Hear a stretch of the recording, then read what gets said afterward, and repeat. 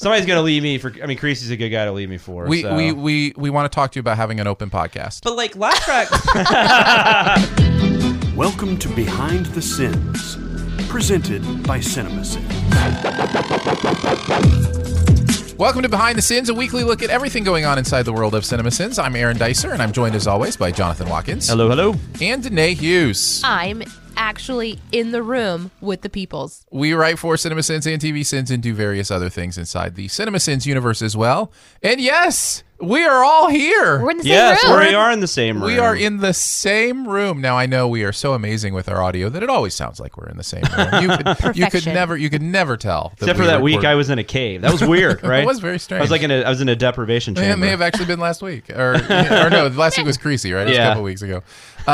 So, yes, but we are all in the same room, and this is exciting, and this is fun, and I'm glad to hang out with you guys and have a good time. But I'm excited because there's just a whole nother level when you can actually see somebody and, facial reactions and all that kind of stuff. Yeah. So, and we've done this before. I have not been in the same room with Danae before. Ever. So this is very interesting. That's not true. That's Danae not last night. Danae has been avoiding you. Yeah.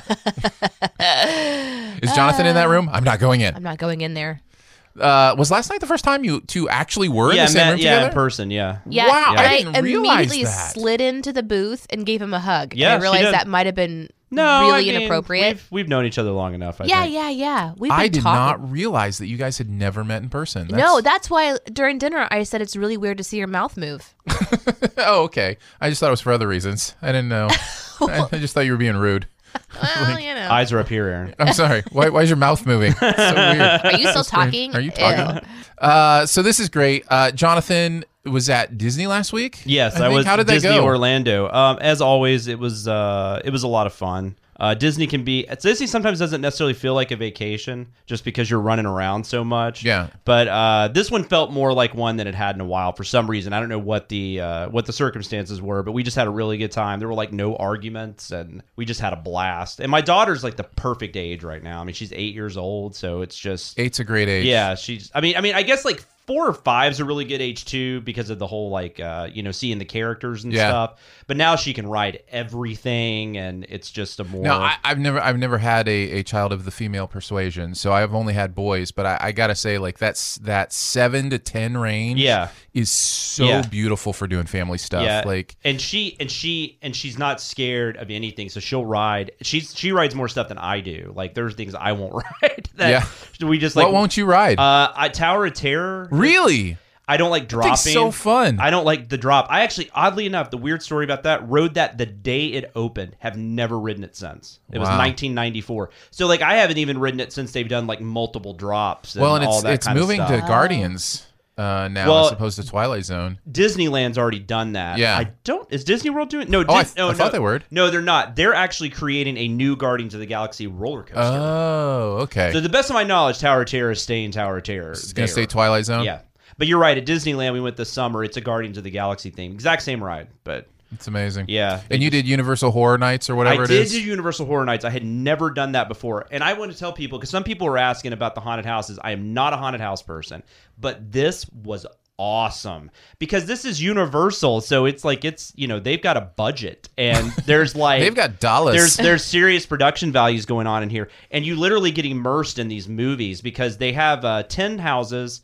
I believe 6 were IPs. So they had like an Us house. There's an Us poster behind Aaron right now. Wow. What's IP?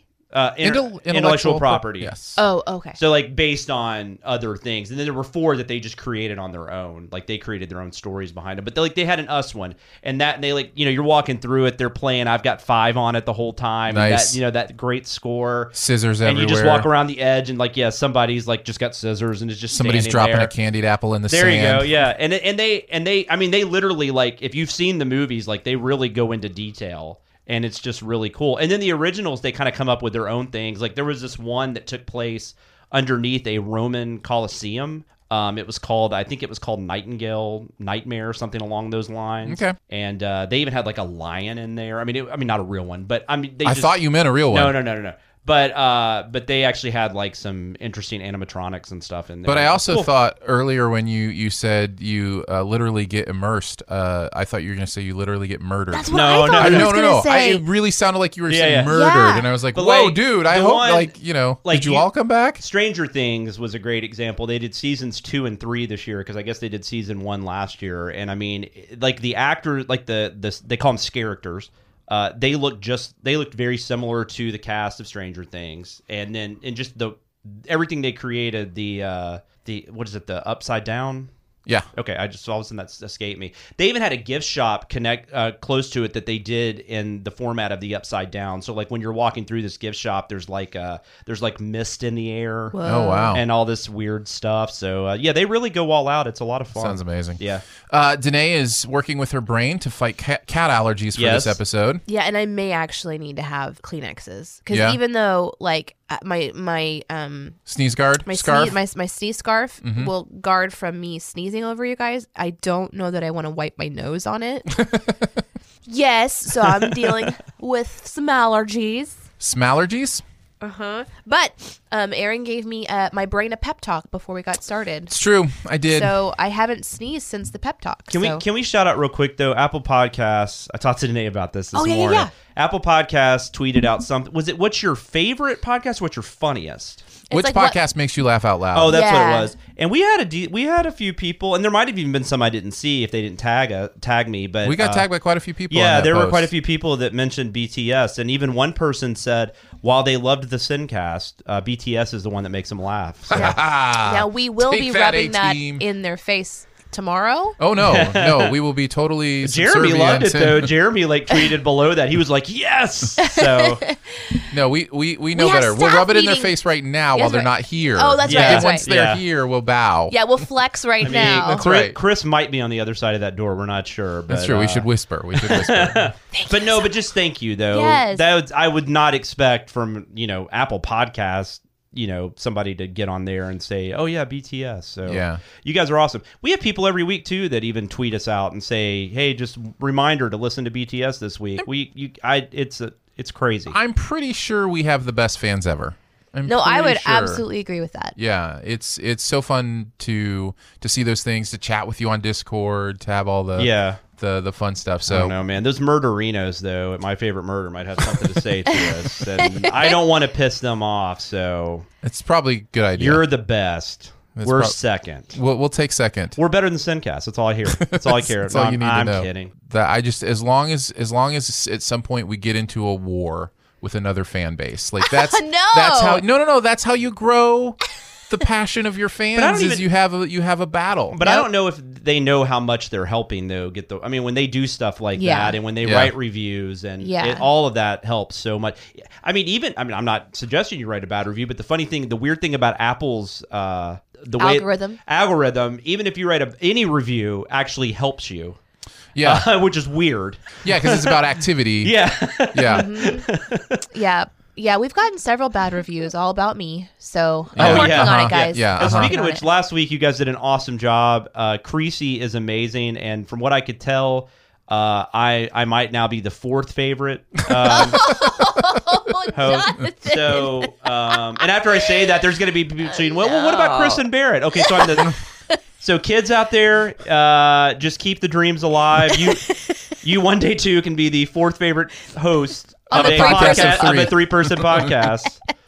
That's not true. No, Creasy's awesome. He's one of the coolest dudes alive. Yeah, I'm glad you like so- the show. It was really interesting to get that behind the scenes stuff, and I felt like it was one of we go behind the scenes. Obviously, we're going to start the show any second now and actually start doing This is part of Our this. People weekly love behind it. the This scenes. part of the show. But that was a really, really strong look at it. And we actually had quite a bit of comments happening in our Discord forum that was like, hey, thank you so much. I've been really curious about specifically the editing Yeah. process, because a lot of the people who are the super fans who join us in the forums or the chat groups or whatever, they're really interested in film or editing or movie reviews or just getting kind of into that world. And so a behind the scenes look at how that works is helpful and exciting for a lot of reasons. By the So- way, one of my favorite moments ever on the podcast might have happened in that episode. I do not remember what you guys were talking about, but it was fairly not like serious, but you guys were talking about, like, I guess smart people liking us because of all the Big Bang Theory stuff. Yeah. And then and then Danae's like, and somebody just said I like penis in Discord. Yes. And that literally happened. That was not a joke. That is the gamut. We currently sit at 32 reviews on iTunes, almost all of them 5 stars to 4 stars. Well, if we get to 100, let's have a giveaway. Danae will call you or something. I'm just kidding. You know what? I'm kidding. I'm not going to volunteer. I would actually do that. Call every single person who's left a review? No, I would call the 100th. Call the 100th or a drawing between the 100th. The drawing between the 100th, I would call and chat. I've actually wanted to do that already. Just be like, hey, how's it going today? And then I will do your laundry for a week. So we'll do that drawing, and the person will be like, actually, could Jonathan call me instead? Wouldn't that be wonderful? Can Creasy call me? That's right. Is Barrett available to talk How with about the B-Team cat? Fans? You guys ready to get into it? Yes. All right, let's start with this inside scoop. What's he building in there? Pay no attention to that man behind the curtain. This is a true story. We're going to take a look at the videos from the week. There are indeed 6 of them. We will progress through TV Sins, Music Video Sins, and Cinema Sins channels. We'll kick it off with TV Sins. The Good Place was the first video for last week. Yep. This was a Hughes Watkins script, so the other 2 peeps in the room collaborated on this. Which is kind of odd because it's one of your favorite shows. Is absolutely one of my favorite shows. So I guess that's just the way the schedule worked. But yeah, and then it kind of happens that way sometimes. But I don't think that's true. What? I think you purposefully put me on the script because you've been asking me to watch this show for so long. We both fell in love with this show. We did. Yeah, which was really interesting because we were going back and forth as we were doing the script and we were talking about it. I've watched a few episodes since. My plan has been revealed, has been laid bare by Danae's astonishing intellect. Because it's 30 minutes. It's like 10 episodes a season or something. So it's like and they're doing they're on the final season, which is why we did this. And it's so brilliant. Danae, I think you're all the way caught up, other than maybe not watching the last episode this season. It's going to be a minute before I get there, but I literally did the script and then binged everything that was out there. It's that good. Yeah, it really is that good. It's a fun show. I love Kristen Bell. Like I love Ted Danson. Like genuinely, too. Ted Danson is so exciting. Kristen Bell and Ted Danson might be now 2 of my all-time favorite TV people, and they've done so many shows. I mean, that helps. There's a moment in the pilot. Which, by the way, we did the first and second episode because of a mix-up, like a confusion, because when you get the DVD, we work off of Blu-rays, and so when we got that, the first episode had 1 and 2 as like a because starter. They aired together, Because they aired together, but it wasn't super clear, so I sinned the first 2, not realizing it. And then everybody else had to follow suit after that. But that's what Aaron had too. Sorry about that. And then the editor's copy, though, somehow did not have it that way. Even though, so it's like how many? And this happens. How sometimes. many Blu-rays are out there of this one? It's happened a couple times. So when we release this one, it says that we did 2 of them, which we don't usually do. But that's why. But a lot of people thought we did 2 because we couldn't come up with enough sins. Oh, really? There were some comments about that, like, I guess you had to do 2 episodes, which is funny because most of the sins are from the first episode. Yeah, so, there's barely any from that second episode. We would have actually been okay if we had just done the first one. Well, now you know why we did it that way. I indeed do love this show. I think it's one of the greatest new shows we've had in a long time. Yeah. It's so fun to watch. It's very unique. It's so smart. And I want to talk about that just a little bit because it is one of the hardest shows to sin the pilot for. Because so many things that are quote unquote sins are actually explained. part of it. Yes. Yeah, they're explained later and very purposeful. So I'm glad you were there at least to shadow it because you said something and added a couple things that helped us. I wanted to make sure there. very early on in the script I winked that we knew that. Like winked at, hey, wouldn't it be amazing if there was actually a show? And I knew the season finale twist. I'd had that. I mean, nobody purposely spoiled it for me. I might have even accidentally seen the last few minutes of that episode or something when it aired. But that's what everybody says. It's one of the best twists ever. Well, and you just don't expect it from a sitcom like that. But hold on, I actually wrote a sin. Yes. That totally predicted it, and then we had to cut it because it was like, that's a reveal. Okay. But what was so frustrating about that sin cut is that it would work if he was a good guy. Like, it's Ted at the very beginning. He says something like, you're going to be happy here, or you're in the good place, or he's telling her that. And I'm like, yeah, that's exactly what an evil overlord would say. Yeah. And that's the sin. Yeah. If he was a good guy. Right. But he's actually not. Spoiler. Spoiler after I spoiled it. Sorry about that. No, that's okay. So, I already knew it. That's just like... So then I had to cut it, and I was so proud of that one. It's a great catch, but at the same time, the comments would be, as they already are, by the way. Yeah. The comments are already with some of our sins going, that's explained later. Like, we know. know. But also, and I mean, we've said this before, but I mean, the way Aaron and I decided to go about it from the get-go was that the narrator has not watched past this episode. Right. Yep.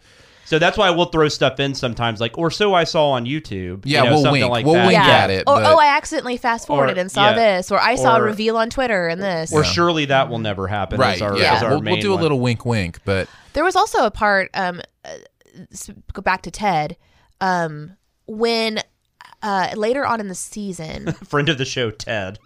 yeah, our friend Ted, it's when Kristen's character stands up and says she's what's wrong with The Good Place in that first season. I think it might even be towards the end of the first season. yeah. And he looks at her, and he looks so wicked. Like he's a good guy, and he has that good facade, but something about the way he emotes in his eyes. Yeah. And I got chills while I was watching it, and it still hadn't been revealed that he actually is a bad guy. And so I'm still kind of on the fence going, what is this going to, what is the reveal? Like, what's the twist? Because I know everybody was talking about it. I've gone back to that moment so many times thinking about Ted playing that role. And of course, his character develops as the show progresses and everything. But that one moment, I was really impressed with his acting, and I haven't watched him a lot. So between him and Kristen, I'm like, this is so much fun. He's a really good actor. Yeah, I mean, Cheers is one of the probably the greatest sitcoms of all never watched time. Cheers. Becker's a lot better than you would think. I mean, mainly because of him. He was on CSI for 3 or 4 years, and he was really good on that. I mean, he's done various roles. He's in 3 Men and a Baby. I mean, he's done movies too. Oh my god, I loved that movie yeah. when I was little. My mom and dad would like watch yeah. oldies. I so want to go back and watch that. It's super problematic these days, Oh, but is that's it? okay. Anyway. What is it? It was made before the year 2000. Oh man. No, but no, he's great. There's just something about him. Like I wouldn't like when we're talking about our favorite actors. I don't know that he would ever pop in my head. Right. But then when I watch him, I'm like, I love Ted Danson. Yeah, I was really more impressed Ted with him. Danson, please. I wanted to. I mean, like Aaron, if you've got something specific, but there was a couple sins I really had a fun time. Well, with I was just writing. also going to mention the fact that as great as Kristen and Ted are, Jamil, Yes. D'Arcy Carden, William Jackson Harper as Chidi is phenomenal. They're so good.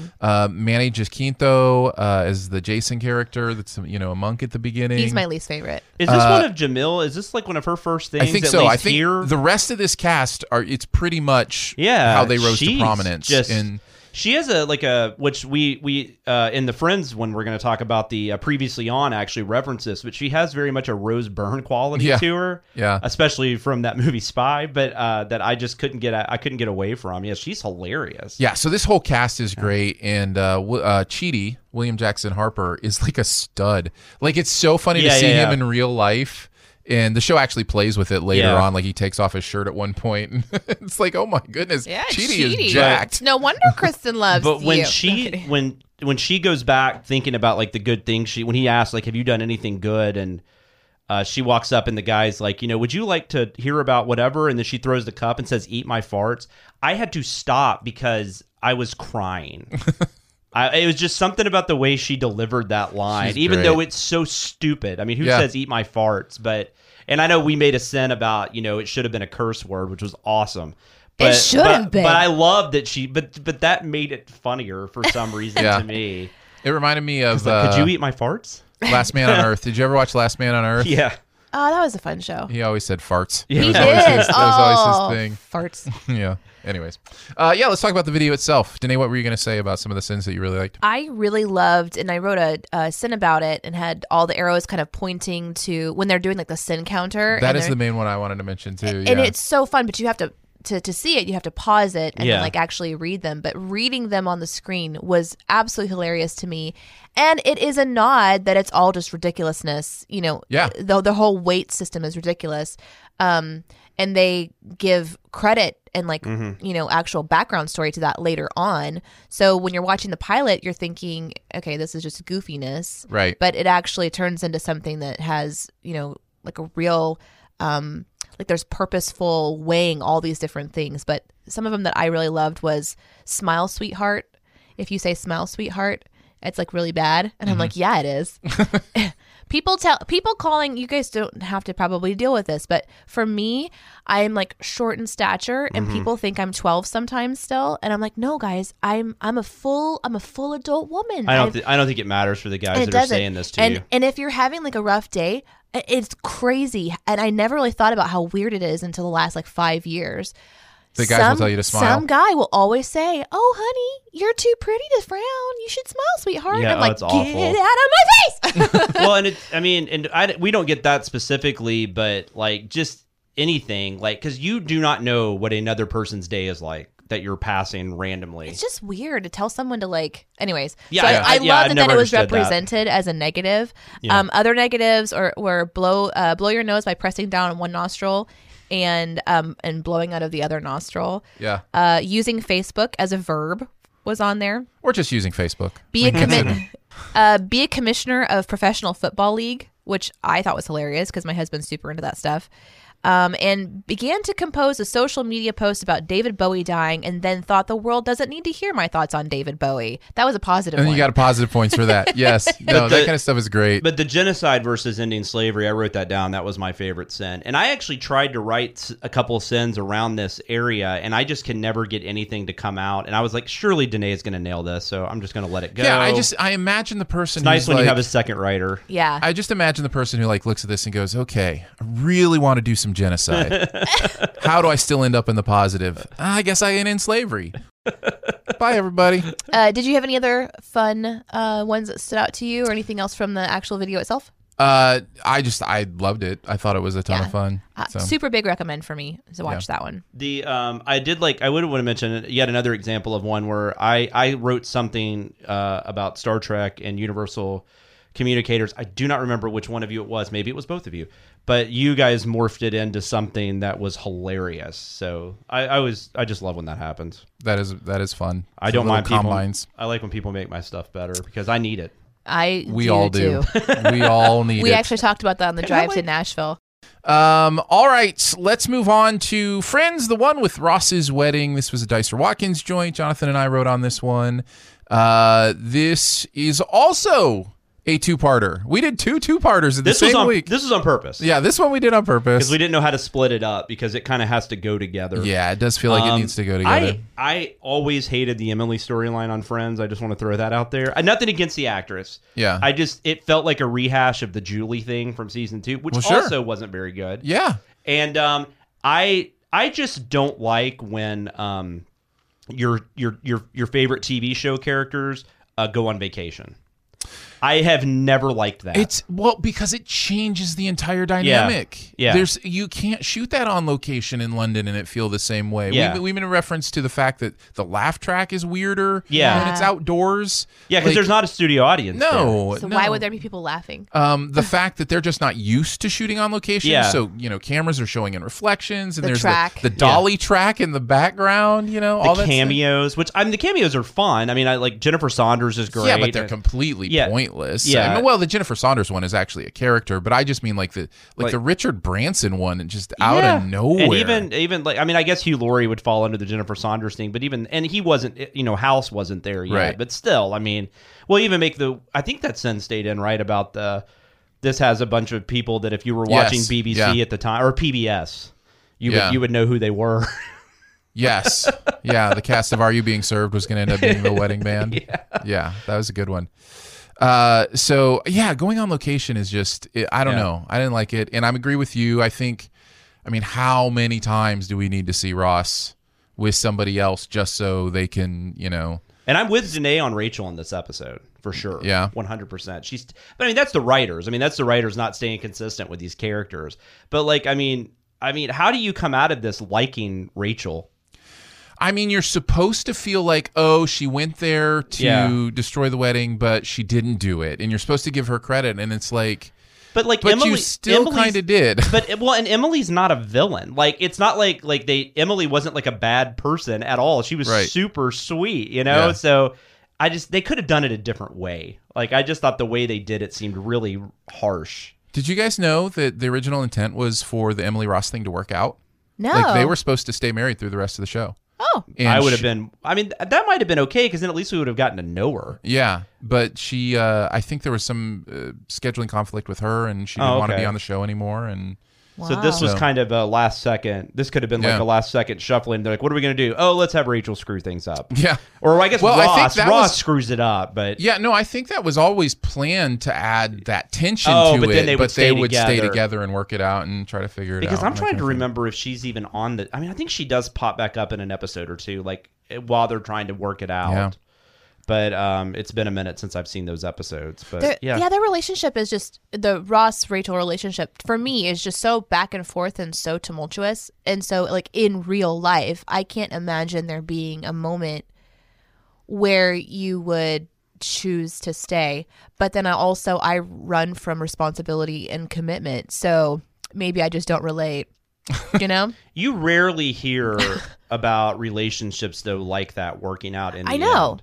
Unless that's a really positive one, but in this case, you've got Ross who just is trying to continue to move on, and then like he's also awkwardly pursuing Rachel all the time too, and so. But it's a show, and I really keep going back to my revelation that back in the day there was all this time in between each episode, and I think people kind of created this version of the story in their mind. And when you're watching these shows, either back to back or what we're doing right now with TV Sins, doing a run on Friends, it's like, man, this is just. It's hard to imagine that they have substance. At least what we're seeing, it doesn't feel like substance. So you kind of have to imagine that in the week in between when they're recording, that substance is somehow happening between them. And you start the Monica Chandler relationship, which is really interesting. But then you immediately take focus away from it. Yeah, and they did this twice, by the way. It might even be the next season finale. They go to Vegas. And Monica and Chandler decide they're going to get married at the last second. And when they go to the church in Vegas, a drunk Ross and Rachel come out of the church because they just got married. Right. Yeah. So they've done this twice. Like they do at least twice in the series where they take focus away from a much more interesting relationship. Yeah. Because they're great together.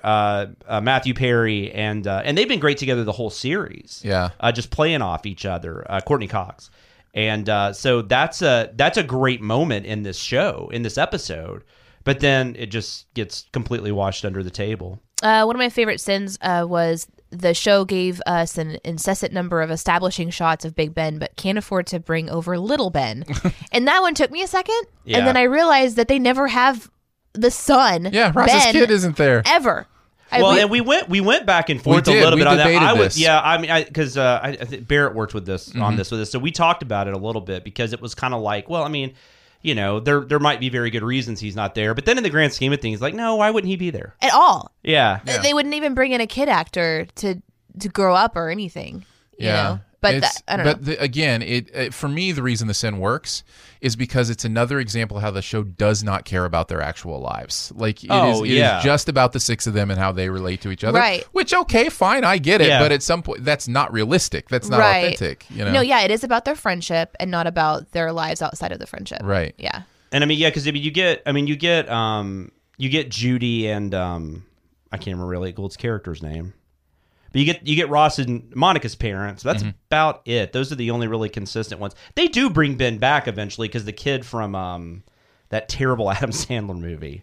I don't remember. Big Daddy, I believe it was called. Yeah. It's like the kid he has to raise in that movie. Oh, okay. He ends up playing Ben later.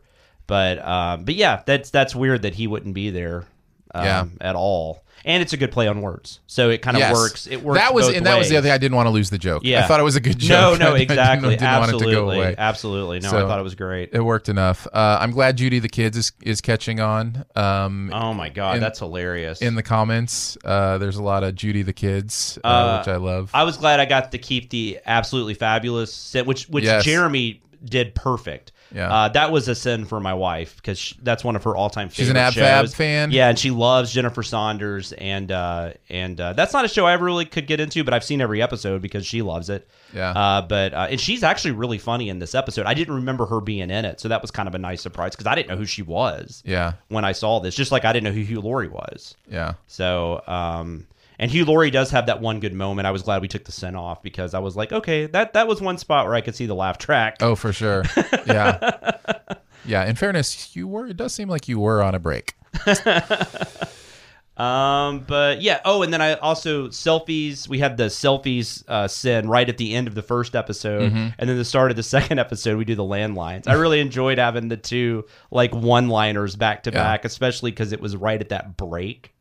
I had to do the selfies thing because it was pre cell phones. Yeah. But they were using the camcorder like they were taking a selfie. Yeah. And I was like, oh, we did do selfies before cell phones. Well, the first cameras, Yeah. they would do selfies. Yeah. I didn't even think about that. Yeah, I mean, people have been trying to take photos of themselves somehow since the Yeah, photography started. You used to have to set up that timer and then run really Yeah, quickly, you know? for real. Yeah. If you look at Norman Rockwell's famous Thanksgiving painting, it looks like the guy at the end of the table is taking a selfie of the table. Oh, that's interesting. I'll have to check that out again. The first selfie was taken in 1839. Wow. Just so you know. Nice. Anything else about Friends, the one with Ross's wedding? You were talking about how weird the audience laughter was, or the laugh track. That clap, which we send the hell out of this, that clap that Matthew Perry gets, I still will never understand that. Like, it's not even like a good moment. He just audience was pumped up, man. He gave like a bad toast, and then he was like, fine, Ross and Rachel, or I mean not Ross and Rachel, you know what I meant, Ross and Emily, and then it's just you hear this like huge like clap, like you would have thought like the Monica Chandler in the bed thing would have made sense. Yeah. But like that was where you have the clap, which is why I wrote that in there. Like this is where you clap. Yeah, it's a really popular episode for some reason, but it's definitely the one Rachel I don't moment. get. It's the Rachel. It's saying the wrong name moment. That's clever writing. That really is. And how great awful writing. is that? And how has it ever happened in real life? Probably. And is it the worst thing ever? Yeah, that's bad. That's bad. Yeah, it is, and I mean, and they don't. I don't know. I have sympathy. I look. I mean, as much as I call my kids the wrong names, or that's different. Like I've called my wife Danae. I've called Danae Jen. Like oh my gosh, I call Justin Aaron all the time. Yeah, and vice versa. And it's worse if you. I have an ex-wife, and I've accidentally called my wife that name a couple of times. It happens, right? Like there's nothing. There's nothing there. I know. It's just that your brain at does. the wedding Okay, is no, the no. I did not do it at the wedding. This was like early on in our relationship where I just gotten divorced. All right, fair point, Danae. Fair point. But it does happen. But yeah, no, that is a well written moment. Yeah. But it's still at the same time, you're just like, why does this? Why do you have to make Rachel out to be such an awful person in this, and Ross too, for that matter? I mean, I guess that's really Ross, not Rachel, but her intent was to break it up, so. The way they forced Phoebe being able to hear the wedding with the call to that was Joey, a great moment, Joey or whatever. I liked you barely even see Ross's face, but I love that shot where he goes and puts the phone up to Ross's face. Yeah. It's like, hey, it's Phoebe. It's like he's mad. So yeah. Anyway, we have even more Ross relationships to cover in this series of. Yeah, TV we're not sins. not We aren't quite done yet. So. He has so many interesting relationships. So many Ross and his relationships. Was that the name of the show? Rosslation. Relationos. It doesn't work. It doesn't work. Let's move on to music video sins. Chicken noodle soup. Noodle soup. Noodle soup. I think it's I don't even have the artists here, but it's it's J-Hope from the BTS, and then Becky G. I didn't even know he was on this podcast. And then Becky G is on this song with them, and she's a fairly popular singer songwriter. I don't have a ton to say other than it's a fun little pop song. It's okay. It's definitely pop music. If you have a kid my age though that just discovered it, I'm unfortunately going to have to hear it. And that is literally what I have written down. Fun pop song for sure, but I bet it gets old fast, and you may be experiencing that. Well, it's fun because they have a fun dance that in the TikTok realm, there's always these dances to learn. It's dancing is just kind of part of pop culture anyway. Yeah. But then with video and just being able to like consume and just Yeah. watch a video, a lot of people love learning those dance moves. Yeah. And so this one introduces some fun ones that are wacky and interesting, and everyone knows how to say chicken noodle But soup. isn't it kind of? So- But isn't it just kind of a variation on the chicken dance? Isn't that all That's, it is? that was the best outtake. That was Yeah. when they played the chicken dance Yeah. while they were. I was Yeah. just like, that is Yeah. so perfect. Yeah. No, but that's okay, right? Just sort of like add a Yeah. new flair to it. And also there's a lot more hair tossing in this one than there is. that is true. Usually, if you're going to do the chicken dance, your 80-year-old grandmother can do the Yeah. chicken dance. This one requires you to have like some stability in your core Yeah. and also the ability to flip your hair without throwing your neck out. Well, Yeah, Becky, you need- G's got a lot of hair, so she's got to throw it True. somewhere. You need a distinct lack of osteoporosis. To I do also, There you this. go, that's I it. also like I like the I guess I don't know how you say it, the combination though of you've got J-Hope with his K-pop influence coming in, and then you've got Becky G, which she's more straight pop, but I definitely feel like she brings a lot of her like Hispanic Yeah. nature into there's into kind of a the Latinx song. hip-hop kind of yeah, vibe, it's like yeah. a Latin K-pop mix, which is It's a jambalaya. it's not what I would like to come from that, It's a gumbo. but it's still interesting. It's you a know, that they goulash. did that. You went very Creole, and I It's don't know there's a- any Creole in here at all. But, Well, that's what I'm saying. It's a melting pot of pop. It's a pot. a melting pop. It's a melting pop. Okay. I really like the sin that's like cool. So there's also one for Becky, right? About the blimp. Yeah.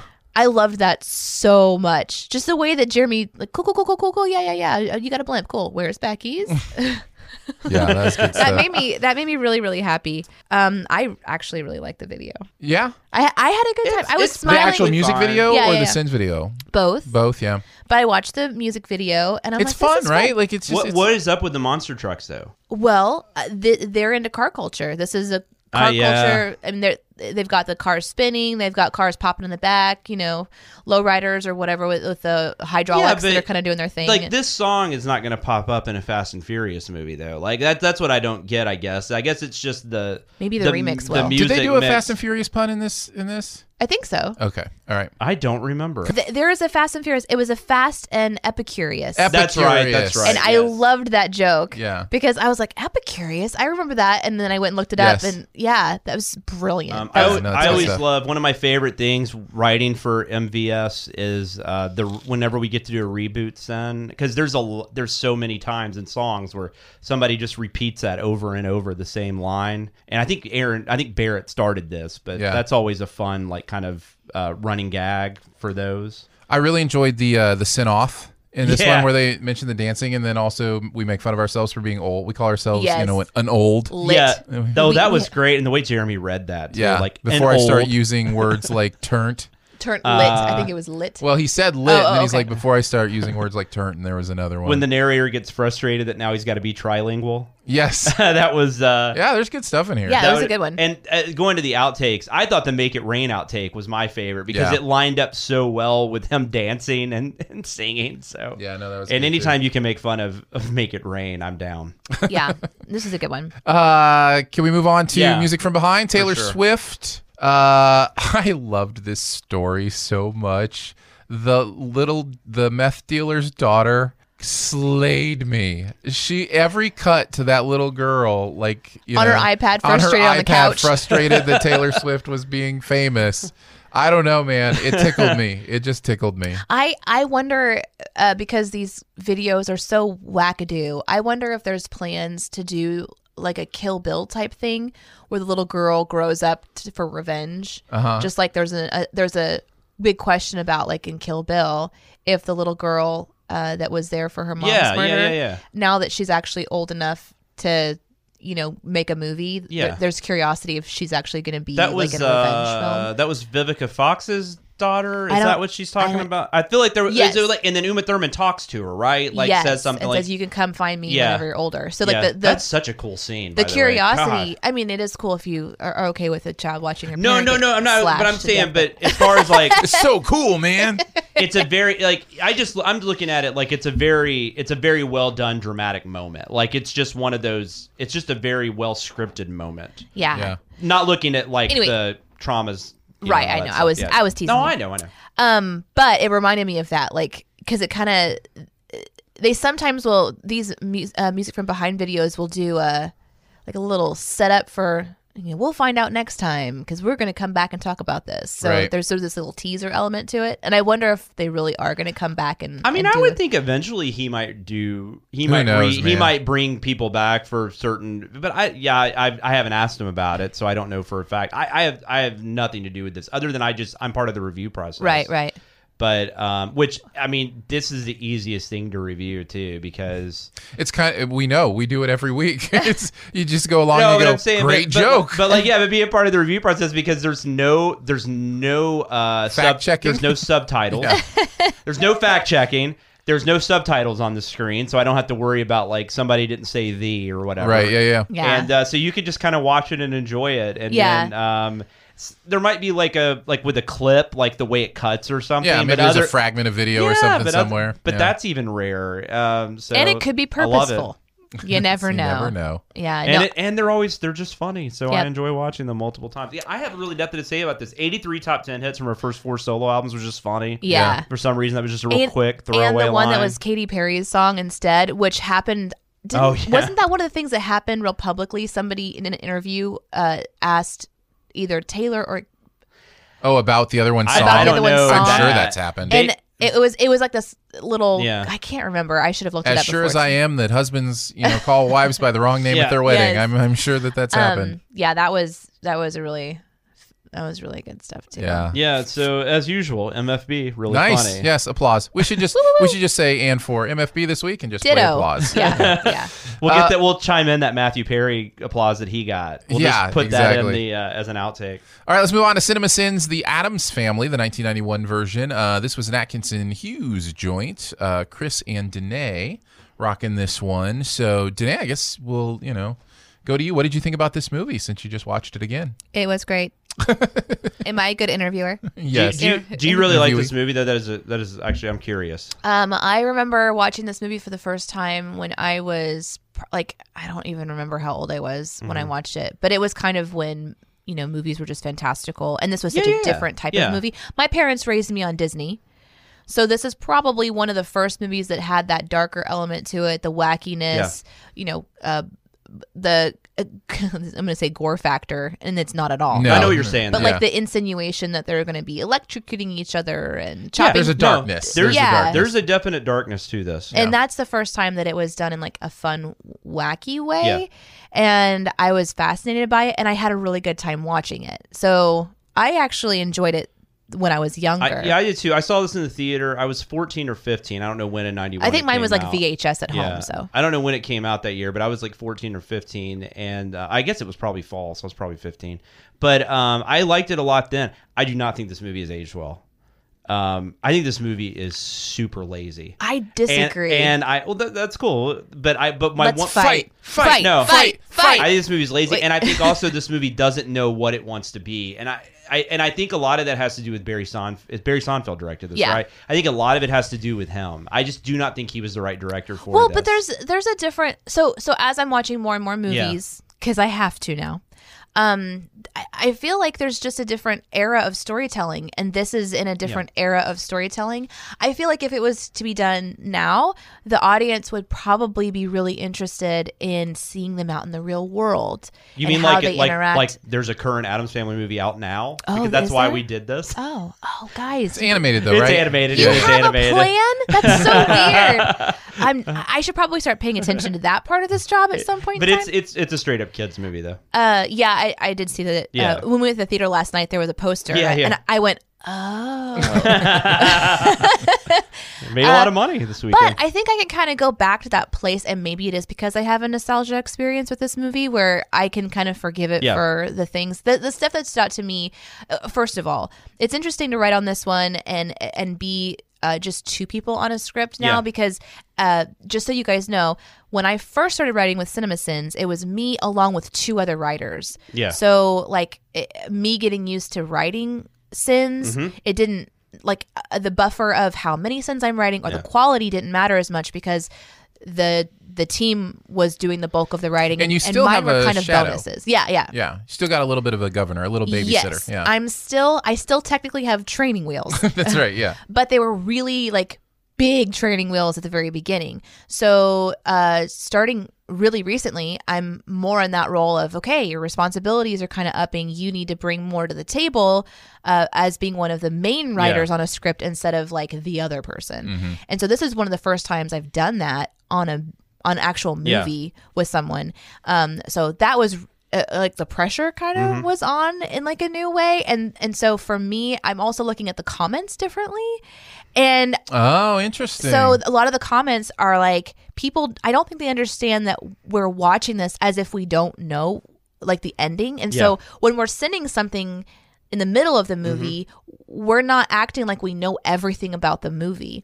And so there's this one particular sin that I really like enjoyed and people kind of like are poo-pooing on. And I'm way more offended this time about it than I have been before. So that's kind of fun. But it's the whole Fester thing. Yeah. You know, Fester has literally like been gone for however many years. So how does anyone know what he looks like? And there's only one painting in the entire place that doesn't look like him. So there's this moment when it fades from the Fester that was found at sea and raised by this crazy woman to the Fester that the family would know. But I realized as I was watching it this time that doesn't make any sense. And there were some other things watching it with these new eyes on, the critical eye or whatever, that surely doesn't line up. But for overall, I think it was still just a fun, kooky movie. We call that sin brain. I will say the acting is top notch, and especially I love that you guys brought up Angelica Houston. Yes, I think Christina Ricci. Well, as good as Christina Ricci is, I think she's the one, at least at the time, especially she was the one that got all the attention. Yeah, I think Angelica Houston is probably the best part of the movie. Well, that's because I think at the time, and Raul Julia is great too. Though there weren't a lot of young girl characters that could be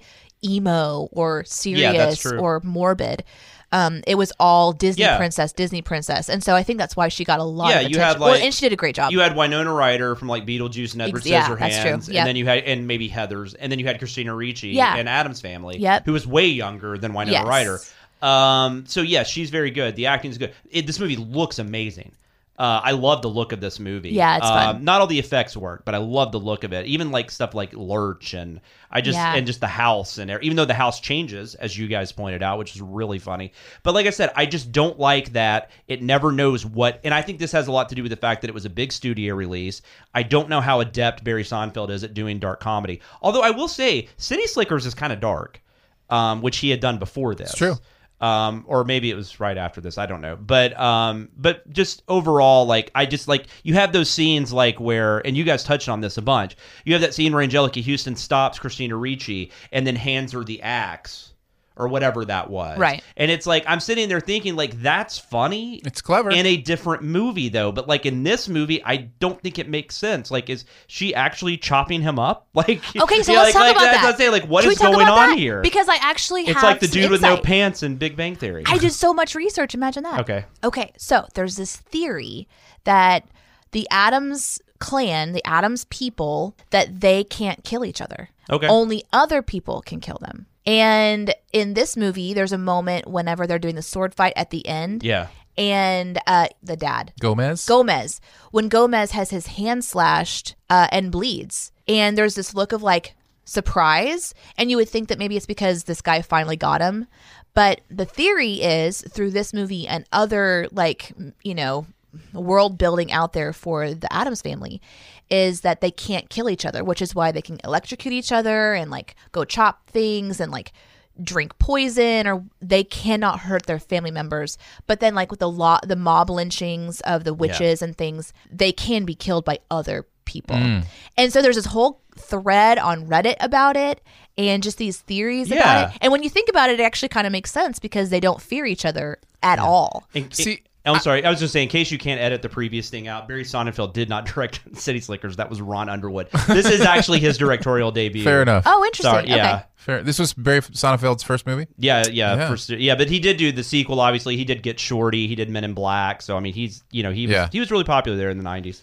I would have gone the opposite way, as opposed to doing research and trying to make this work, and just gone. It's a stupid. Like, this is trying to be a stupid movie. I agree with you, but I feel like they wanted it to be a darker comedy, and like I said, maybe because it was a studio family release, they couldn't quite go there. So I feel like they should have just pulled back more as far as trying to go there. I don't know. So it was too much of a jumble for me. And like I watched The Show. growing up in syndication, reruns. It was only on for like 2 seasons, so it wasn't on very long. My take is I think they really just wanted to emphasize the clever juxtaposition of and good the actors versus are on bad. board. And that helps. That helps 100%. Yeah, and it is clever. It really is interesting the way they turn the idea of what good is, what bad is. Now, they aren't always consistent with it, which I love when the video points that out. That'd be Chris. Those little sins about, well, everything if bad is good, why are you, Everything you've mentioned so far is all Chris. And I don't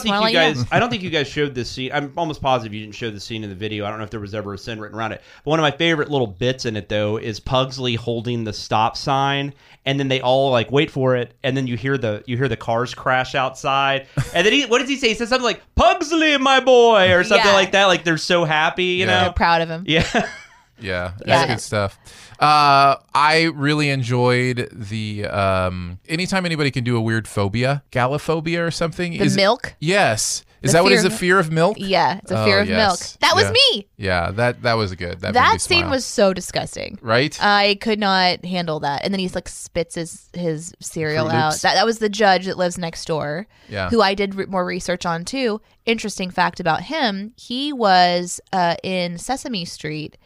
So I watched these super old clips of Sesame Street, and I really enjoyed it. He was called the Mad Painter, and he was in the series. And so I'm sorry, which character was this? That was the judge. The judge. Oh yeah, wasn't he? I think he was on. Wasn't he on Different Strokes? Not Different Strokes. I went the straight to Jeffersons. Sesame Street. I thought he was on I thought it was Bentley from the Jeffersons, but I could be wrong. I'm not going to look it up, but because we don't do that here. There hasn't been another tortured judge this bad until the Paddington movies. But you guys make the good point though, like with the judge, like why wouldn't he have already like stopped them from hitting the golf balls? Also, Chris. Yeah. He So, my favorite one that I wrote was the ball sack skewered by a ball sack. That one. That was hilarious. That was my favorite one because I happened to pause it on the graveyard, and you're looking around at all these interesting. I did way too much research on like trying to figure out. There's not. You really need to stop that. We don't do that. There's not a lot of documentation about the creation of the art in this one. Yeah. One of the ones I'm most proud of was the art sculpture that was in the office, where it's like he was about women spreading. That one. Was this the one that popped up in like every room? No, although that was also me. Because that was everywhere. But that art, the art that was in the bad guy, the greedy guy's room, office at the very beginning, there's all this interesting art, and I think that the people who made the set, they created all the sculptures for like there's just not a lot written about that process, those people, what happens to that art afterwards. I took a picture of the art that was on the wall to try to make so if this art belonged to somebody, I wanted to give that person credit for it. Couldn't find it anywhere. I did like reverse Google image searches. I did lens searches for it, trying to find if there was anything out there that was this particular painting. Couldn't find anywhere. I'm like, well, what happened to that painting? Did they just throw all that stuff away? Probably. We need to create a section in this podcast where we can talk about stuff like this. Danae's research. Yeah, or open tabs. We could call it keeping tabs or something like that. Oh, right. I'm totally kidding. Of the sin. No, it was just that joke popped in my head and I couldn't let it go. I swear. You're right. I just thought that the ball sack on ball sack on ball sack was the new beige on beige on beige. Maybe that's my thing. That's my thing. That was great. And then, and I don't know if this was the way, and I don't know if this was a combination of sins both of you wrote, and it just kind of worked into this whole thing. But the way the narrator did this, I always felt like there was like this fight with understanding the internal logic of the movie. Kind of some of the stuff I'm bringing up that I was having issues with. Where, is it a dark comedy? Is it a light comedy? What's going on here? Right. And just the way a lot of it was, it was the writing, obviously, and then the way Jeremy just went through the script. It kind of felt like he kept elevating that to where at the end he was just like, what the fuck is going on? Like that was what I kept thinking in my head. Yeah. No, that was definitely Chris.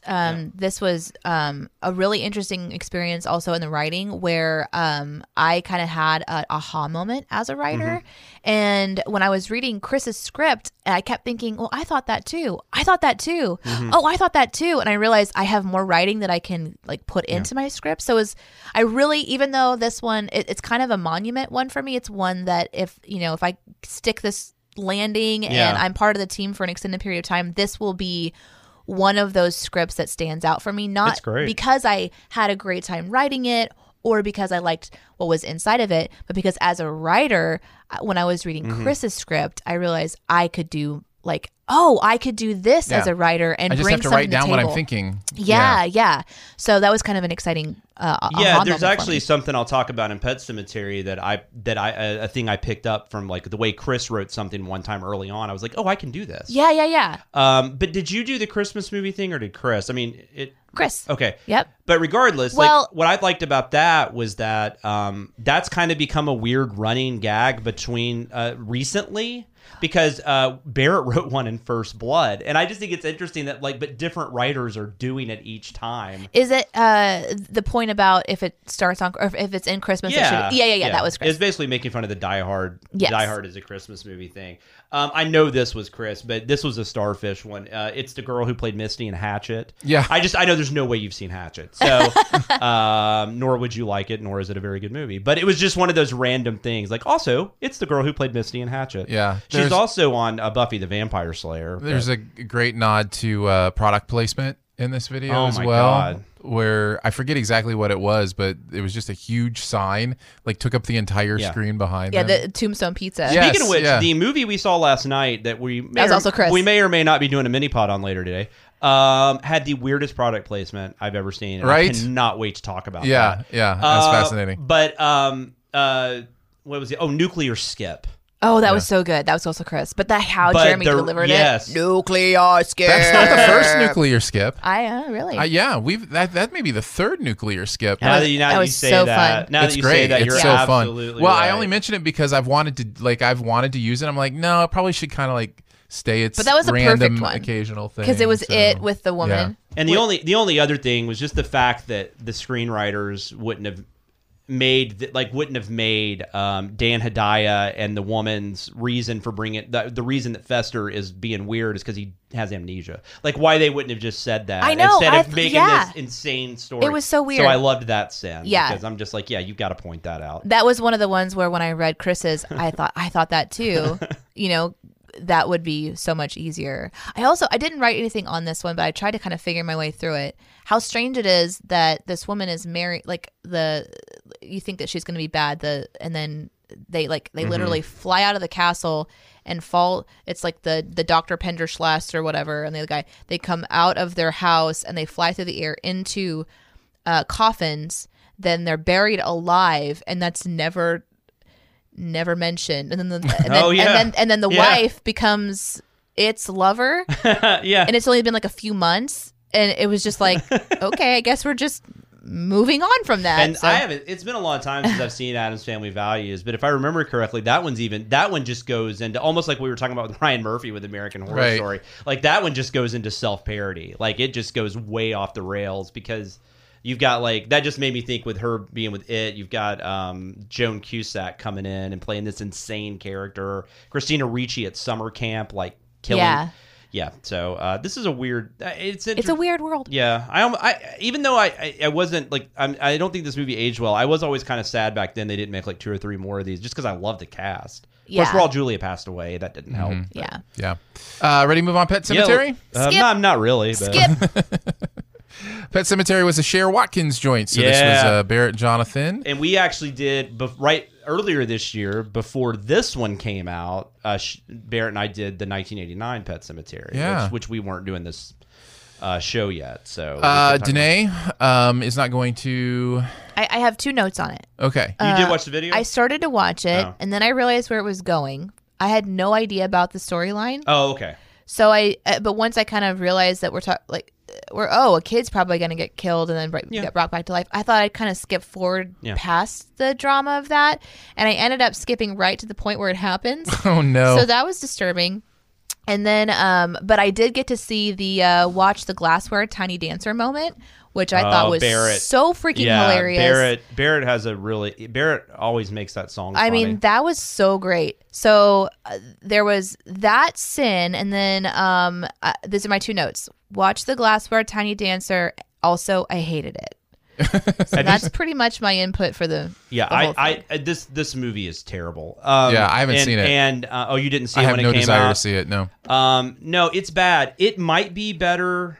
nuclear skin. It might be better than the 1989 version, but like that's just one of those conversations I never want to have with anybody. And it's a. Well, you won't be having it with me. It's a great book. It's I just say to anyone that's interested in it, read the book. The book is scary. It's fun. It's like everything the movies are not. And this video, in the most fun way possible, reminds us that the books don't matter. Yeah. That was really fun. That was as far as writing this, that was an interesting thing because Barrett and I both kind of fought with how much do we reference the original because we did just recently do that. Yeah. And also, like you said, the books don't matter. So because we did reference the books a couple times for the original one. Yeah. This one changes so much. Like the I don't even care about spoiling it. The different kid dies. Right. In the original and in the book, it's the smaller child that dies, which is much more traumatic. I mean, any kid dying is traumatic, but like for some reason that's just even worse. And but Stephen King writes that in a way that while it is horrible, it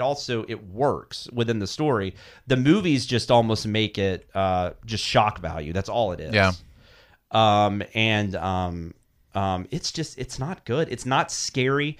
And then we even point the final shot in this movie is so good. I was going to mention that. Yeah. I haven't seen the movie, but the impression that I got is like the final shot is all resurrected, the entire family. Yeah, and they're like playing this music, and then like the youngest kid, Gage, he has not been hurt yet or resurrected, so he's just sitting in the car like watching his like zombified family like walk towards him, and then it just fades to black. I mean, it's one of those just like great kind of like almost like Tales from the Crypt. It's like you had this ending and you blew the rest of the movie. It was very much like in an EC Comics kind of fashion. And it's like, why couldn't the rest of the movie been like that? Because the movie fights. It's one of those movies that fights a lot with like, there's already been one version of it. We don't want to be just like that. So we're going to change up some stuff. But then it leaves in stuff that doesn't fit anymore. Yeah.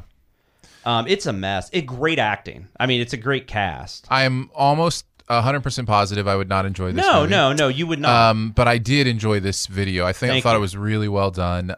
There's a moment where one of the characters said he's angry at God and he says something about let God take his own son. Yeah. And then the way that was worded in the sin about, hey, I don't know if you know this, but there's an entire faith system. And I think that was Barrett's. I think we both actually wrote something very similar because that was really weird. It is really weird. Was that intentional? Did the movie do that intentionally? Like, if they did, I don't get it. Like, it's a really weird thing. And I wrote the one too where there is this whole interesting thing where like one of the good scenes in the movie is Jason Clarke is talking to his daughter about where like people go when they die and stuff like that. And then you find out he doesn't really he does not believe. He said something in the Sins videos like I believe it's over when you die. Okay, I have a question. Okay. There's a moment at the very beginning when he's like an ER doctor and then a guy shows up dying and then says don't break the barrier or whatever. Yeah, Pascal, yeah. Okay. So was he someone who was brought back from the graveyard? No. And that's why we write the sin, because what happens is like this guy, and this happens in the book too, which this is one of the things I don't ever get, but this Pascal guy, okay, so Jason Clarke's character, he has just moved to this small town. He was a Boston ER doctor. So he moves to this small town, becomes like the university doctor because he thinks he can work during the day. He's not going to have to deal with a bunch of trauma and stuff like that. And then like his first day, this guy comes in that's been like hit by a car and he dies. And then for the rest of the book, movie, whatever, in both versions of the movie, this guy comes back and keeps giving him warnings. So I didn't touch on it in the 89 version, but in this version, I decided to write something because I started thinking like, is this saying that like God would kill someone so they can come back as a ghost and tell you not to bury a cat somewhere? Because I was like, that is some fucked up logic. But if that's what you're trying to tell me. So he's just a ghost. He's not a zombie. Yeah, and that makes no sense either. And then like even the mom, the Amy Simon's character, she has this horrible past with her sister. Who died in a dumbwaiter, apparently? Yeah. And then she kind of gets haunted by her, but the movie never explains any of this because they have nothing to do with the pet cemetery. Right. So it's very confusing, but that's why I wrote that sin, because he shouldn't be in that movie. There's no reason for this ghost to be like telling him these things. Somebody's going to comment on this and say I'm full of crap, and they're going to explain it. They're going to explain. Well, I think that's a why. given no matter what we say. But but that's true. But that's one thing. This movie kind of it opens up some interesting topics, like the way parents talk to kids about religion, especially when you have two parents that have differing opinions, and beliefs. That is so fascinating. And there are definitely a horror movie you can make with that subject matter. But this movie just goes from that to let's just have jump scares and people being gross. Yay! Gross outs and jump scares. My favorite. Yeah, that's all it is. And so somebody should just make a TV show called Gross Outs and Jump Scares. The TV show. The thing about Chris though, where like I worked on an early script with him, where he would just go off on these tangents about mostly stuff he was irritated with or whatever, or stuff that happened in his past, and he would turn it into this funny thing. And so like that's what I did with the Joe Madden thing, where I have that one scene where he starts going, this is just like Joe Madden bringing in that pitcher in Game 7 of the World Series, because that was me literally screaming at the television. My wife would tell you. I knew that was you. Yeah. I 100% knew that Cubs thing was you. Yeah, and I mean, I was screaming at the television like an idiot that night, and so that just was something that popped in my head randomly. And I love that I love incorporating stuff like that in there, because it's just so bizarre. Yeah. I think it's hilarious because early on in my script writing career, I made the narrator a Tigers fan. And so now the narrator is also a Cubs fan. I don't know if he's a Cubs fan, but I think he was just pointing out that was a bad decision. Now I have some oatmeal. Ho, ho, ho. That was Barrett. And the way Jeremy read that was great. Cat Scratch Eater. That was also Barrett. I thought you might appreciate that. By the way, somebody in this one. room has actually had cat scratch fever and almost died from it. Oh, so, no. Yeah. Oh, well, it's a real story. That is a true story. It's not based on allergy. It's based on cats are nasty. And they can actually poison and kill you. And I didn't know that was a legit thing. I thought it was just a song. I didn't either until the ER doctor was like, you are about minutes from being dead. You should have come to the ER way earlier. So basically what happens when the cat has something under its its claws, right? When it scratches you, that gets into your blood. So you get an infection. I was bit by my house cat. And so in this case, whatever germ that is was in the mouth, but it can also be in the claws. And it just gets into your blood system and it makes its way to your heart. And once it gets to your heart, you're done. You're done. And I almost died and didn't know That's not cool. I stopped for McDonald's. I don't know how to transition. On the way to the hospital. I don't know how to transition to this, but I was also going to say you can Wendigo fuck yourself. I don't think there's any transitioning on the show anymore. I think it's just hard, like really strange, awkward pauses and then just like an immediate shift. And that was another thing. There's this whole thing in the movie where like they make a mention of a Wendigo, so you were supposed to kind of assume maybe that's what these ghosts are. They're actually Wendigos. They're those big RV vehicles that you drive on vacation. Exactly. I had no clue that ghosts. No, Wendigos are like Indian legends. They're like shapeshifters and all that kind of stuff. But and so I had a sin about that, which Barrett took out, and then Barrett had a sin where he was saying they didn't explain something. I was like, they don't do a good job of explaining. I was like, but they do bring up the Wendigo thing, so we might at least want to, because I know somebody's going to be in the comments. They fucking said it was Wendigo. And and then he wrote that brilliant. That's a great way to tag it. And then both weeks' videos had American Beauty outtakes, which I thought was hilarious. It's the kismet. That's always and it great. was different writers, different editors. I love it when that happens. And we still we're in sync. Yeah. Yes, our writing cycles have synced up. That's right. Now that we've been spending time together. But this was together. definitely a case where I had a lot of fun. It was a terrible movie, but it was a joy to work on. Yeah. Destroy. Yeah. They're not always, but this one was I didn't want to. The only thing that sucked was I had to watch it again. Problem is, I had already seen it. So. Problem is, you killed this movie and buried it, but it came back. It's gonna come back. It'll come back in like 20 years. Exactly. That's what I'm saying. We ready to move on to keeping tabs? Let's do it. Hey, podcast peeps, it's me again.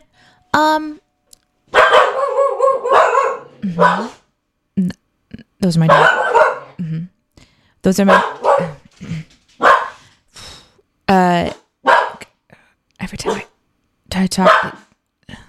Wow. Is this how Aaron feels when we're? Okay, we're gonna try this. Okay. I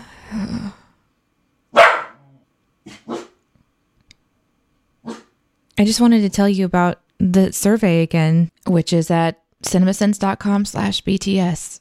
So go fill it out. The internet is a communications tool used the world over where people can come together to bitch about movies and share pornography with one another. Ha ha! Oh, jeez. This is the most public yet of my many humiliations. I'll start. I already did so much of them. So hey, can I say something really quick? For 17 episodes, I have this like generic like sheet I keep pulling up, and I still have never changed this. I still have it called Open Tabs. It has never been called that. No. no, even from the very beginning. Nope. But it still says that on my on Nice. my thing. Welcome to the Open Tab section.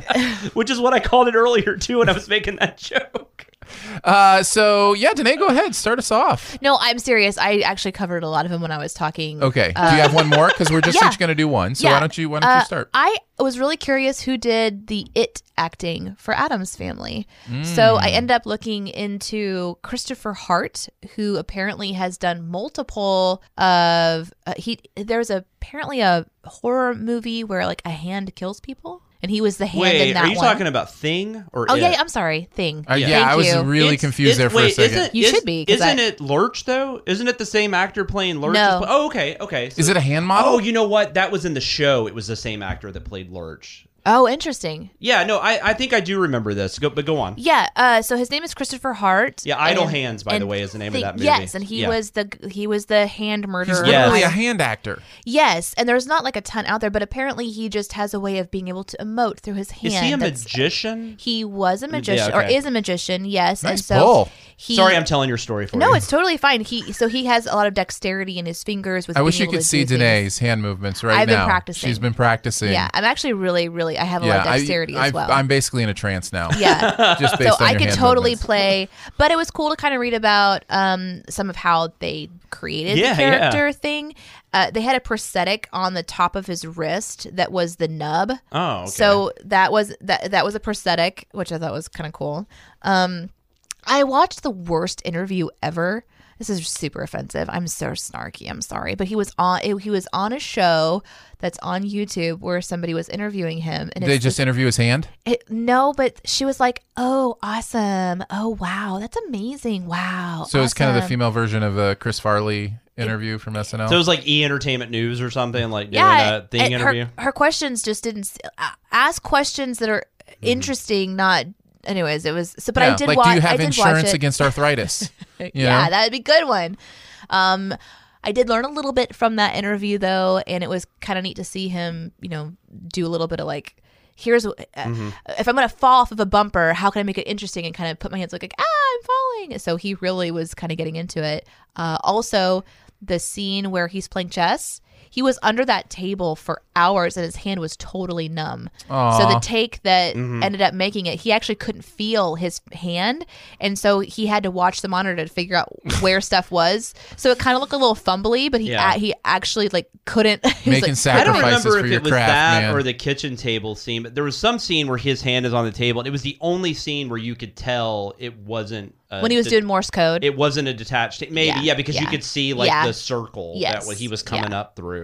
Yeah, he was trying to figure out where the chess pieces were, but he just couldn't quite put his finger on it. Wow. So, yeah. That was good. Yeah, you're welcome. See, now this is the look I give my computer when you make one of those. I get to experience it in person. There it is. Beautiful. No, I would say 98% of yours are good though. So that was in the 2% for sure. So that was my only other one that I wanted to cover. The rest of them I snuck into the other part. All right, I'll go next. I really didn't write much on stuff this week. The only thing I wrote on this week was the Friends script. The one thing I researched, and it got cut, and so it's kind of both a deleted and a research, was there's a line about serving salmon at the wedding instead of chicken because of worrying about salmonella. And I had a joke about, obviously... Salmonella? Yeah, I had a joke about... Well, even I know that one. Well, I had a joke that talked about something that's not called chickenella, obviously... Yeah.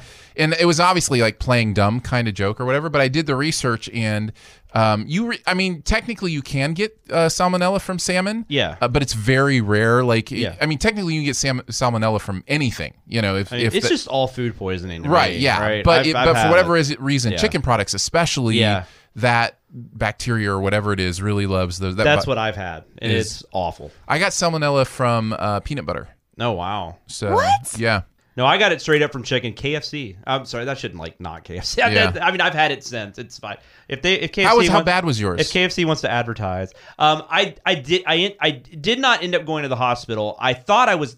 My wife was gonna take me because I couldn't keep anything down, but finally apple juice stayed down. Yeah. So I could stay hydrated. Yeah. So it was late at night, so I slept. I didn't sleep, but it was juice for me too. Juice is what kept water me going. was not doing anything, Yeah. and obviously soda and stuff. But finally juice kept me down, so I didn't have to go to the hospital. Yeah, I but didn't it was either. bad. I almost had to go to the hospital for salmonella. It was almost 24 hours. All three of us had salmonella. Yeah. Is this just a common thing? Do most people get salmonella at some Mine point? was raw chicken though. You ate raw chicken. No, I touched it with my hand. Well, and what's weird about food poisoning? It had been sitting out for days. Oof. What's weird about food so I poisoning got really though, sick. that I've always heard is that you could have a casserole. 10 people could eat from that casserole, but one person could eat it could just be a spot. Sure, yeah. And so one person could get really sick, and then everybody else is fine. My It's husband the didn't craziest know thing. that salmonella was a real thing or whatever, and so I had cut chicken for dinner. It was on the cutting board. Yeah. And then he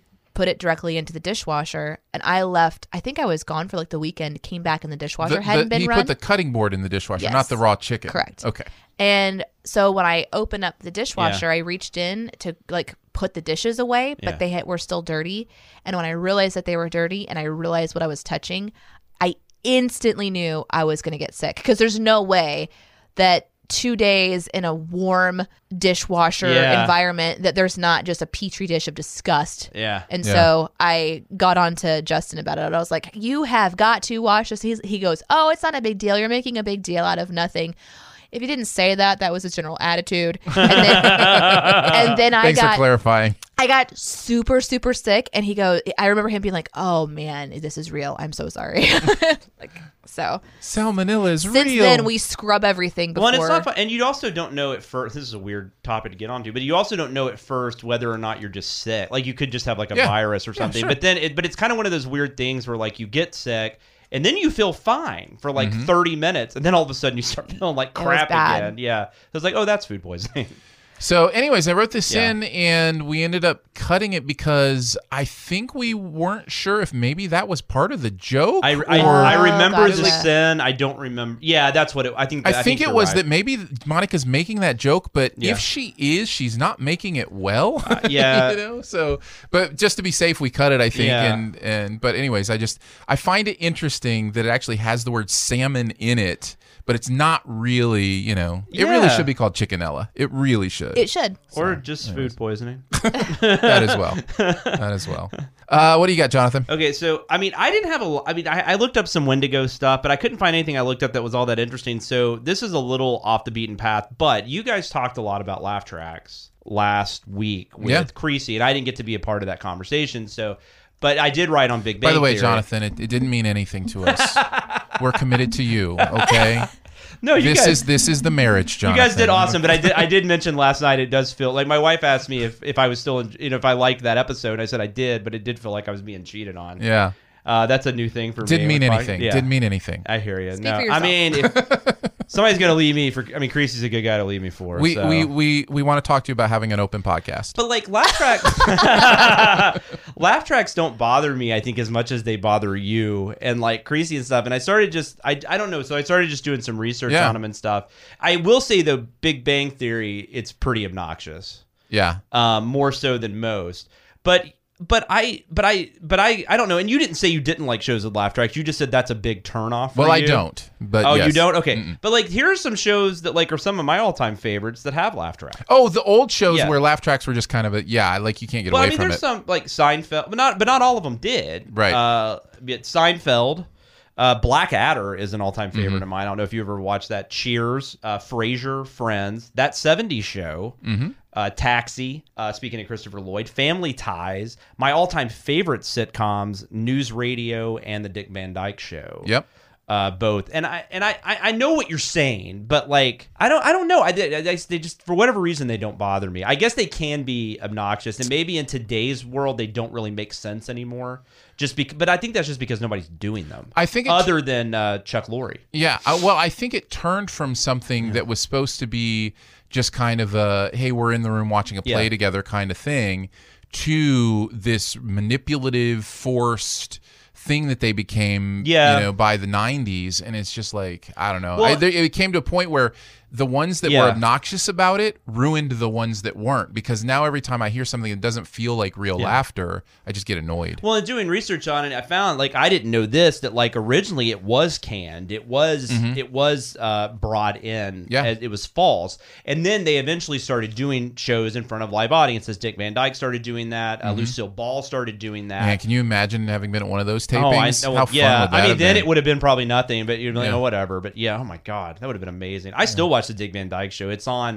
Do you know that's it's my on favorite some- TV show of all time? No, it's my number one. Oh wow, that's Dick awesome. Van Dyke is my number one. It's up there for me for above sure. Lost, above X-Files. I love that I like show. him so much. I've seen every episode of Diagnosis Murder. Just Yeah. FYI. But it was interesting just reading about kind of how it originated. But then it does seem like now it has kind of gotten more back to and even with Big Bang Theory, it does feel like they're really I don't know, bringing it in more as opposed to what the audience is doing. And then based on what you were saying, when you went and saw the Tim Allen show, Oh, yeah. Last Man Standing, Yes. that's insane because It's crazy, man. I went to a taping of this was the Jamie Foxx had a show back when it was the WB. It was just called the Jamie Foxx Show. I saw the pilot of that tape, and I don't remember that kind of stuff happening. It wasn't as was bad very, when I went to Jimmy Kimmel. Okay. It wasn't as bad there, but I don't Yeah. think they're trying for the same thing. Yeah. So, anyways, that was just kind of what I got involved in this past week because I just found it an interesting subject matter. All right, we ready to move on to the comment section? Let's do it. I appreciate your honesty. You're a real straight shooter. You are the ones who are the ball lickers. We're going to each pick a comment to respond to from the week's videos, or if you're Danae, you pick up to 23. That's right. We're just doing one, right? Yes. Okay. Yes, we're just doing one. And then we'll move on to your question for the week. But why don't you kick us off, Jonathan? So there was this Sin in the Good Place where Chidi, I believe, says acting good, and then I put it's actually acting well, and Right, because yeah. I'm that asshole that does Right, that. right. So I thought that would be fun to kind of make fun of myself and use the narrator to do that. But then we had somebody come in. Alex W. said it really was acting good. Acting well would be executing the task of acting properly. Acting good is acting as if you are good. I'll go ahead and give myself 10 sins for being annoying while I shuffle away in shame, and another 10 for pointing out that I don't feel well means your nerves are malfunctioning, and you should probably get that checked out. So that was a great way to shame me. That is a great comment. That is a really well. But I still, I'd have to go back and watch it. But I still feel like the way he said it, though, I think he should have said well. But I could be wrong. Yeah. But if you're gonna make fun of me, at least you did it very nicely. And then Nicely kind of done. made fun of themselves too. So. Danae, do you have more than one? Are you going to try to force a couple in here? I could, but I'm not going to today. All right, why don't you go ahead then? Okay, this one comes from the Addams Family. Fun fact, this is from The Kid Nobody Notices. That's the name of the person's username. That's unfortunate. Makes me sad, but it's also not true, considering we are now talking about them on a podcast. Right? Well, now you're noticed, that kid. Electrocuted, the word electrocuted, comes from the words electric and executed, meaning death by electricity. So if somebody survives, they were only shocked. That is correct. I did not know that. And so that was kind of part of the script. And so they were sort of honing in. So kind That's of similar to interesting. your comment Yeah. where we're just talking about specific words to use and when Yeah. to use them. I actually enjoyed, I got myself a little learned. There's so many fun things. Like, for whatever reason, that reminded me of the difference between poisonous and venomous that people get often wrong. If something is poisonous, it's something that you ingest, but if it's venomous, it's something that something else puts in you. Wow. So yeah, I don't know. So I don't understand that at all. We'll have to talk about it later. So if Danae and you and Danae held me down and Danae poured poison in my mouth, that would be venomous. I'm with you. I'm Even with though you. it was poison coming in my mouth. Well, I think the main place people get it wrong, they say poisonous snakes. Oh, I got you. They're venomous But snakes. that would have to be a snake that if you ate them, yeah, it was poison. They're venomous. Which I guess snakes. could So, it could be. There could be poisonous snakes out there. You don't know. Is there air? I don't know. Sorry.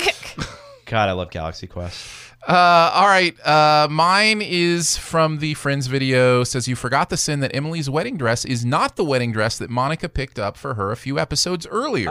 We didn't do that. No, we see Monica wear it multiple times, and this ain't it. I was aware of this, but this is one of those interesting things where and we've never done this on TV Sins, it opens up kind of a can of worms if we start talking about episodes we haven't sinned now that we're doing like a group, because do you go get you'd have to have video of it in that case. You would need to have like a visual You'd have reference. to go to a video we aren't sinning to grab the video from. And that's why we discussed when we started this, like if we did do multiple episodes, are we just going to do them in order? But like some of these you just can't do that. I think stuff like this is going to happen, and it's just going to have to. I think narrator it didn't is, watch it. The main thing that we have to just live with, I guess, is that we won't be able to do.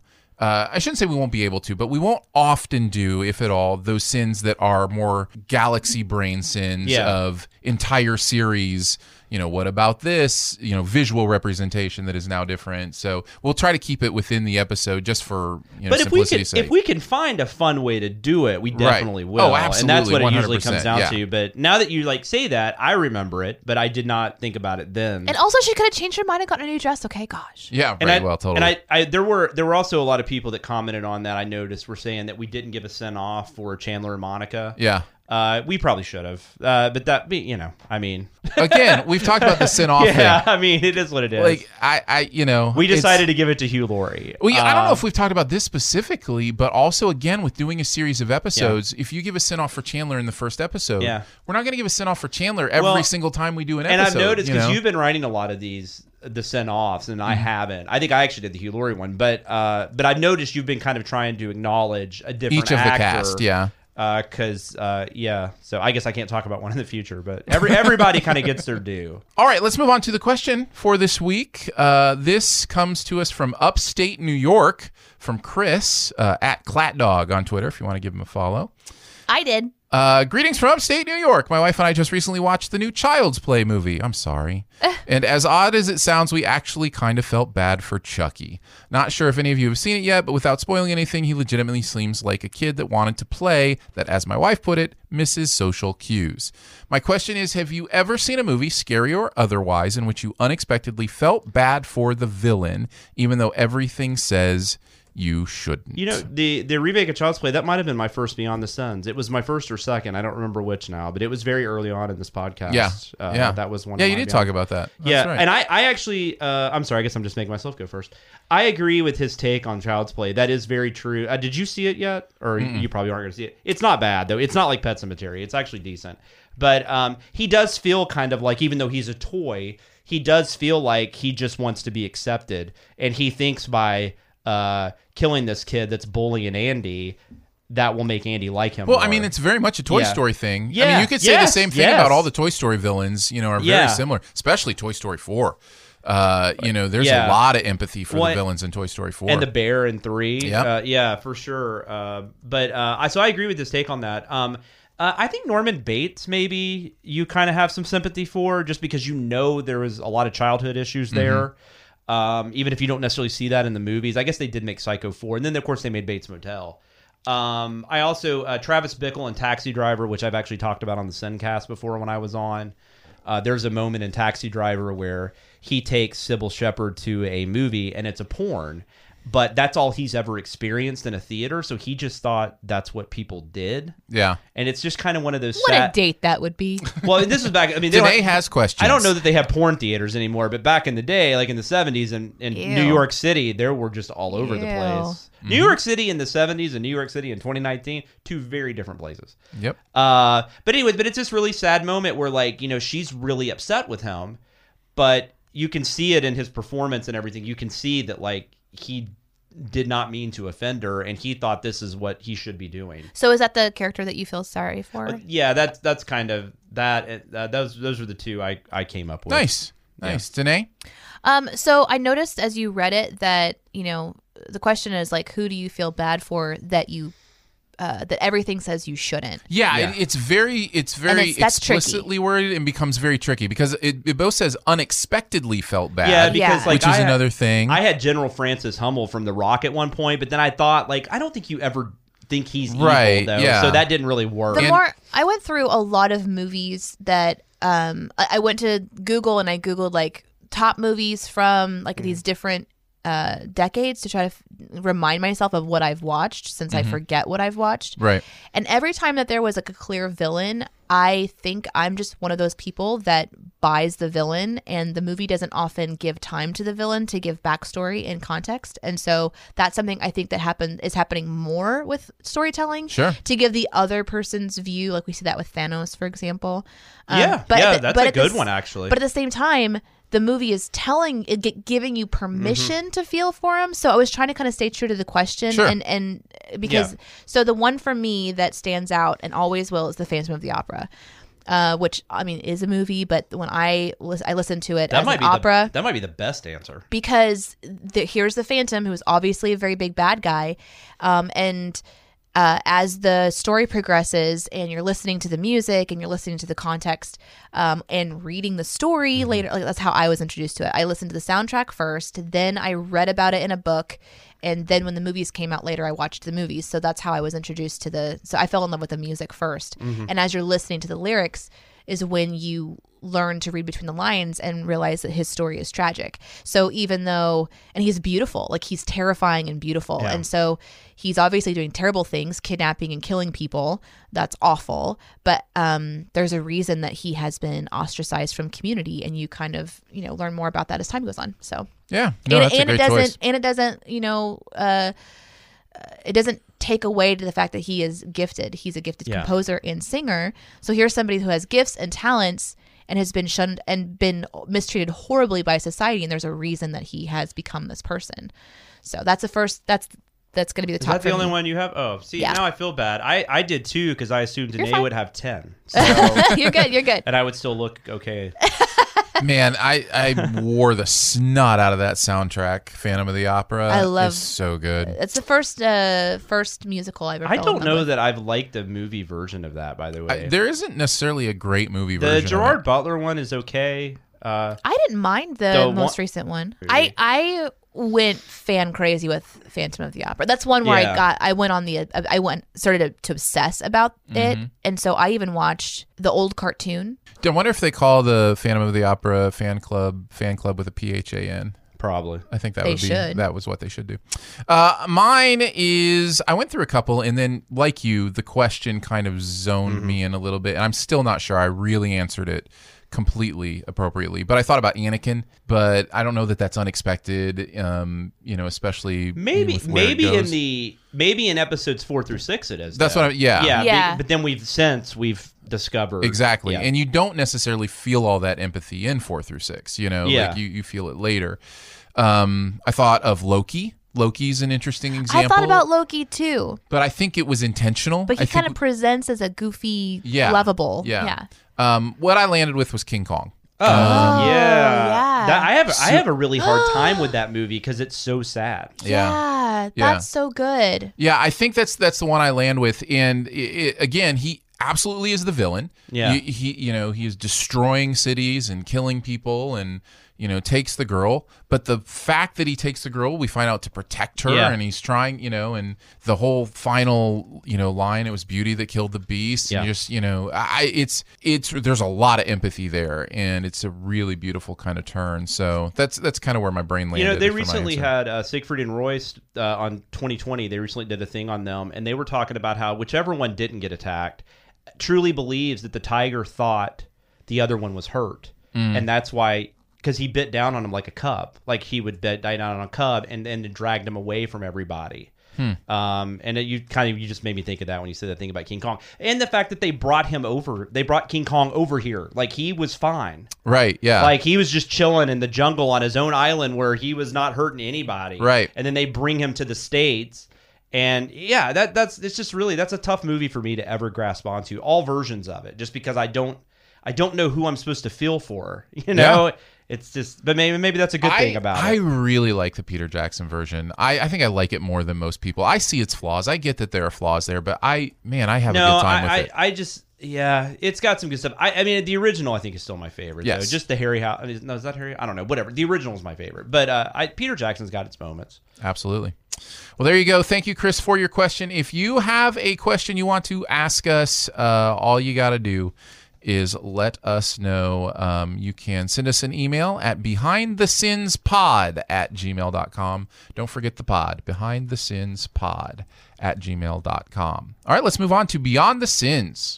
To infinity and beyond. Somewhere beyond my wildest dreams. To boldly go where no man has gone before. Going to chat about something else from the world of pop culture that you've seen recently. Can be good, bad, whatever. I'll kick it off this time. I made my way through Big Mouth Season 3 on Netflix. Nice. I haven't seen it yet. Have you seen Seasons 1 and 2?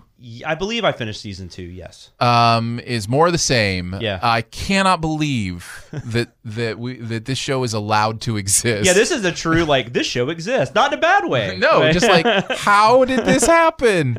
What is incredible about this show, beyond the fact that it's hilarious, which it is. Some of the greatest comedy minds of today are having a blast writing this show. Beyond the fact that it's hilarious, the fact that it's talking so explicitly about adolescence, about sexuality, about all of these things, and I mean explicitly, both words and visuals explicitly about this stuff, is actually in a strange way the best kind of sex ed. Like, I was gonna say, like it's. I'm like wondering, they could use it in schools in some ways. That's what I'm thinking. I mean, obviously younger kids don't need to watch this, but I think teenagers, I wouldn't. I mean, you got to know your kid. Well, and know the content. Understand that it's not just sex ed. It is also being body to be body. You know, it's being transgressive in a lot of ways. If your as well. kid's watching Rick and Morty, though. They can watch this. Yeah, again, it's a know your kids thing, know yourself thing. Do the research, understand it. It is, again, explicit in about every way you can imagine. But I don't know. There's something warm-hearted about it. There's something that, and I love when stuff like this can do that. But there's something there. It's not only smart, but it's also got, like, it's not just shock value. Well, and like also, we were talking about part of it is, and I think we've talked a little bit about this before. I think the explicitness is its strength. Yeah. Because we're so scared to talk about these things. That we don't actually talk about these things. And this shows we talked about them on the podcast. Well, that's right. That's right. So come here for your sex education, everyone. Yeah, I'm really sad I missed out on the period conversation. Well, we can have it again. You know, we'll just rehash More it. than welcome, by the way, as we're listening to this in the car on the way home, my daughter had her headphones on. She was listening to something else. But as you were saying your stuff, my wife was just nodding along, like, "Yep."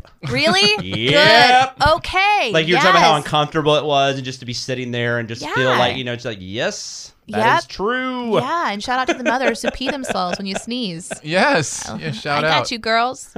That is, again, why I think it's important to be you don't have to be crass, although this show is crass at times, but it is important to be explicit sometimes with your conversations, because it's the only way you can actually talk about stuff. And this is more what I want South Park to be, I think, for me personally. And South Park is smart. Like, I'm not saying South Park to educate you about body. No, well, I'm not saying, and South Park has a lot of merit, but I've just never latched on to South Park the way a lot of people have. But I did immediately. Barrett actually introduced me to this, and I immediately latched on to this. And Big Mouth, you mean? Yeah, Big Mouth.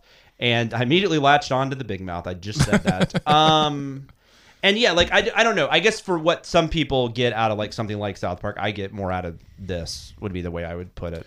Animation can do things that live action can't. For sure. I mean, I like, it is these... I don't know. It blows my mind that this is even allowed, and yet somehow I'm like, there's positiveness to this being around, and to being able to have those conversations. And because we've all been there. We all went through adolescence. It's a weird thing, man. Hormones are weird, and the fact that this show embodies the idea of your hormones. Your motives, all those things, as a separate entity that is controlling you. They're actually they're working on a spinoff for this show called Human Resources. Oh, okay. And it basically follows the world of the hormone monsters, the depression kitty, like this whole world of these things that affect human beings in weird ways. I just think it's kind brilliant. of odd, though, that it has to be, because I was thinking, like, when you said animation could do this, like, they're doing things in this they couldn't do in a real show. I don't know why you couldn't do some of these in a real show, but even like live action shows that do a very good job with adolescents, I tend to find they might have like a supernatural element to them. Like Buffy the Vampire Slayer was a very good show at getting into like, a lot of adolescent issues and a lot of high school issues, but it had to use monsters to do that. Like we can never just have like a straight forward, or it's melodramatic. Here's why you can't. Because then you have to use actual adolescents. Yeah. And you cannot put those conversations into the mouth of adolescent actors in a way because I saw Larry Clark's Kids, and you do not need to do that. It's one of those things you just can't do. Yeah. And you shouldn't. And that's even before the adolescent nudity, comes into question. Anyhow, so it's time for Danae to go. Go, Danae. Oh, is it my turn? For real? Yeah. God, what do you got, Danae? Finally. What do you got on D&D? Okay, so this is a part of the episode where we talk about things we put our eyeballs on and we want to recommend. I recommend you removed it? You can remove your eyeballs and then you just like squish them around. Or not recommend. No, I think that it would be a really wise decision for everyone to consider donating a few bucks to Wikipedia. That's it. Oh. I do that every year, actually. I back that. This, I know it seems a little bit cop-out-ish, but it's been on my list to talk about for Beyond the Sins since we started. They will constantly, when we use Wikipedia a lot in research, and they'll have like a, hey, if everybody can just give a few bucks, this free source can continue to stay free. So if you use Wikipedia, I would definitely recommend donating. Wikipedia is great, and I think it gets a bad rep. For having inaccurate information, and but it's just sourced by people. It's everything has inaccurate information. Like exactly. My grandparents have an entire set of Encyclopedia Britannicas, and there's inaccurate information yes, in there. Of course there that's is. Been printed and forever is there. Like because it's made by humans. Yeah. So, but this is a resource. And on Wikipedia, it can be fixed. Yeah, it can be fixed. You can give cite, and I don't know. So I talk about considering to spend $5 on games. So I thought maybe I would just recommend spending some on keeping a wonderful website. Yeah, going. it's like if everybody gave like $2 to this, it would be. It'd be like funded for years. Yeah, it's crazy, and it's invaluable resource. Man, I just had nightmare flashbacks to raising money on the radio. And well, that's true. If everybody would just give, we're not asking for us. It's though. like Wikipedia is not sponsoring this. Well, I did think about it. Like, is this a weird one to talk about? Because it's not like, oh, this is a fun thing to watch or a fun thing to play. But it's something that it's valuable. Most everybody in this culture uses, and it is very valuable. Yeah, that's great. What do you got, Jonathan? So I thought this is actually a book from a few years ago. It's from 2014. And I got it back then, but I still use it today. And it's a book called Pumpkin Cinema. It was written by this guy named Nathan Toll. I don't know him personally. I've talked to him on Twitter some. He's been on a bunch of podcasts I've listened to. Seems like a really cool dude. But what he decided to do, because he's a big horror movie fan, and he would get asked every year, like, what are some movies? Like a lot of casual horror movie viewers tend to start watching a lot of stuff in October. So if you're a horror movie, if you are someone who watches horror movies all year round, and you have friends that just kind of like to do it in October, they might ask you, "Hey, what are some horror movies you would recommend?" And I get this more and more now that I've been doing Cinema Sins, and people kind of look at me as like the horror guy, I guess, which you are. Yeah, that's fine. Embrace it, man. Embrace I'm good with it. But I'm the animated guy. You're the horror guy. We've all got our thing. But the one thing Nathan Toll decided, because he went to I think the way he tells the story, he went to a party, like a Halloween party. They were going to watch like 3 or 4 movies, and then he said they all voted on the first movie, and the first movie that ended up getting put on was Wes Craven's The Hills Have Eyes. It might have been the remake. It was one of them, which is it's not a bad movie, but it's very dark, and it's disturbing and not good ways. And he knew immediately, like, this is not going to go over well. And then his kind of idea, and I like this approach because this is how I feel, like, the beginning of fall to me is just fun. Like, there's just so much going on. The leaves are changing. The weather's changing, depending on where you live. And football's starting. And it's just, everybody just seems to be starting to get in a good mood because the holidays are coming up. So it's just a fun time. So, like, when I'm watching horror movies in October, I tend to go more with the fun stuff. Like, I'm probably not watching, like, Ari Aster or whatever, like Hereditary. I'm not watching Hereditary in October. Right. It's not happening. That's a Midsummer. I'm tired of all the blockbusters. I need to watch. Or Saw 3. Or Saw 3, yeah. But there are a lot of it's not just like kids stuff. I mean, he talks about like the Halloween films and the Friday the 13th films and all this stuff. But it's just a really cool book that just kind of, there are like hundreds of films in there for you to check out. And I just think for all these people that are casual viewers and they do like to watch stuff around this time and they don't really know where to go, this is just a book that will definitely help you out. And I know he's talked about doing an updated version. To the best of my knowledge, he has not done that yet. But this is from 2014. It's called Pumpkin Cinema. Very nice. And it's, like I said, it's written by Nathan Toll. You can definitely get it on Amazon. Libraries might have it. I'm not sure because I own it, so I haven't checked with my library. I'm sure it's on Kindles and, ebooks and all that fun stuff. But is that I look at it every year still and try to see, what have I not watched in a while? Just get some ideas from it, that kind of thing. Yeah, totally. Is it a play on Pumpkin Cinnamon? Is that what it? I don't think so. I think he's pumpkin because of Halloween, right? And then it's horror cinema. So I think that. Also, I want to just really quick shout out before Danae wraps me up. Hey, could you wrap it up, guys? I find it really odd. The horror community, for the most part, is just one of the most embracing communities out there as far as film fans go. Some of the nicest people in the world. But I have discovered over the last couple of years, especially with social media, around this time, you get this one group, and it's probably not that many people, but you get this one group that'll tweet out this crap about like, oh, they're watching movies, just in October, and we watch movies 360 days. Yeah, we're the real horror fans. Seriously, when to go fuck yourself. Why don't you just like talk to that person and actually give them some ideas of movies they could watch? And for all you casual horror moviegoers or just anyone that only likes to watch horror movies in October, enjoy the fuck out of the month and watch whatever you want. And Thank you. Have a good time. This is a great way to finish it because it doesn't just go for horror movies. Humans have this thing where we want to say we were there first, and anybody who's we call people bandwagon fans, and I saw Dave Matthews at a frat party, right? And it's like prove our bona fides or whatever.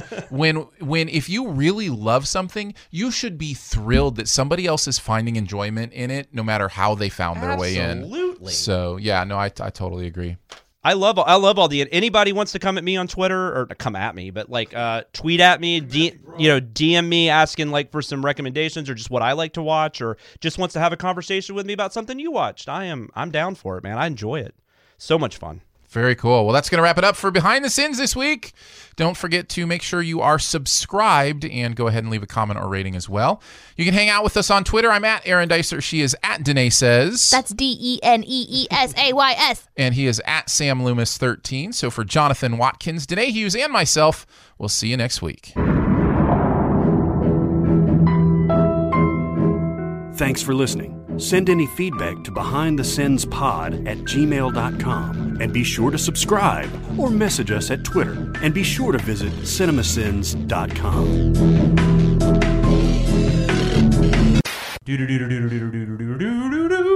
When I put headphones on, I tend to go radio guy a little bit because I hear my voice and I want to sound cool. But I'm already being attacked by the cats because the cats came back the very next day. Oh, I'm very allergic to cats. Ooh, Jonathan's stripping in the studio. I'm going to need to have Kleenexes. And it begins. Oh, no. The entire podcast is going to be me sneezing. Well, we can. Man, I'm glad the entire outtakes are just going to be sneeze after sneeze after sneeze. Jeez. I'll just pile them all together as like one. The bonus round. Yeah, just a bonus round of sneezes. And then the ding counter. Yeah, play the Mario theme underneath. Quick question. Yeah. Do we have Wi-Fi here? Yes. Yeah, it's cinema. I'm going to guess the password. I said poopy cats, so. Do you mean go and it's him? Right. I mean, I'm not kidding. I'm really allergic to cats. You just got to use the power of your mind to control your body. You believe in that, right? Yeah, totally. Like the mind is totally powerful, right? I'm with you, yeah. So you don't have cat allergies today? No, this is just a fluke. Can you believe it, though? Yeah, like, that's I believe the thing. I believe it. Yeah, I'm then totally you'll be good. Fine. This is just a strange beginning of my morning. Yeah. You're just tired in the morning. This has nothing to do with cats. That doesn't even bother you. No, and you know what I'm going to think about? Every time I sip this latte, it's giving me antihistamine powers. Right. That's right. This is Absolutely. an antihistamine latte. Yes, it's a antihistamine. An antihistamine, please. Could I have a vanilla, decaf vanilla antihistamine, please? See, it's working already. I know. It's great. I need to also tell my brain to work on the inflammation in my eyes right now, too, because I think... Are you going to be okay to talk to us, but with the microphone at your ear? You might want to... Oh, no, I'll just adjust it like this. And then just talk to the wall? That's what you usually do when we're on the show anyway, because you're in a totally different space. Yeah, I don't make good eye contact according to my wife anyway, so this is probably just for the best. What does that say about you psychologically? You can ask my psychologist, I guess. Ooh, okay. What's his number? Or her. Actually, when I first met my husband, he never made eye contact ever. He would just look at my chin or my lower lip. And I asked him one day, like, do you realize you never look at my face, like in my eyes? And he had no idea. And it just made him uncomfortable. Eye contact made him uncomfortable. At least he wasn't just like looking at your chest. He could have been. I just heard you dinging. All I want to do is ding-a-ding-ding. Just shake your rump.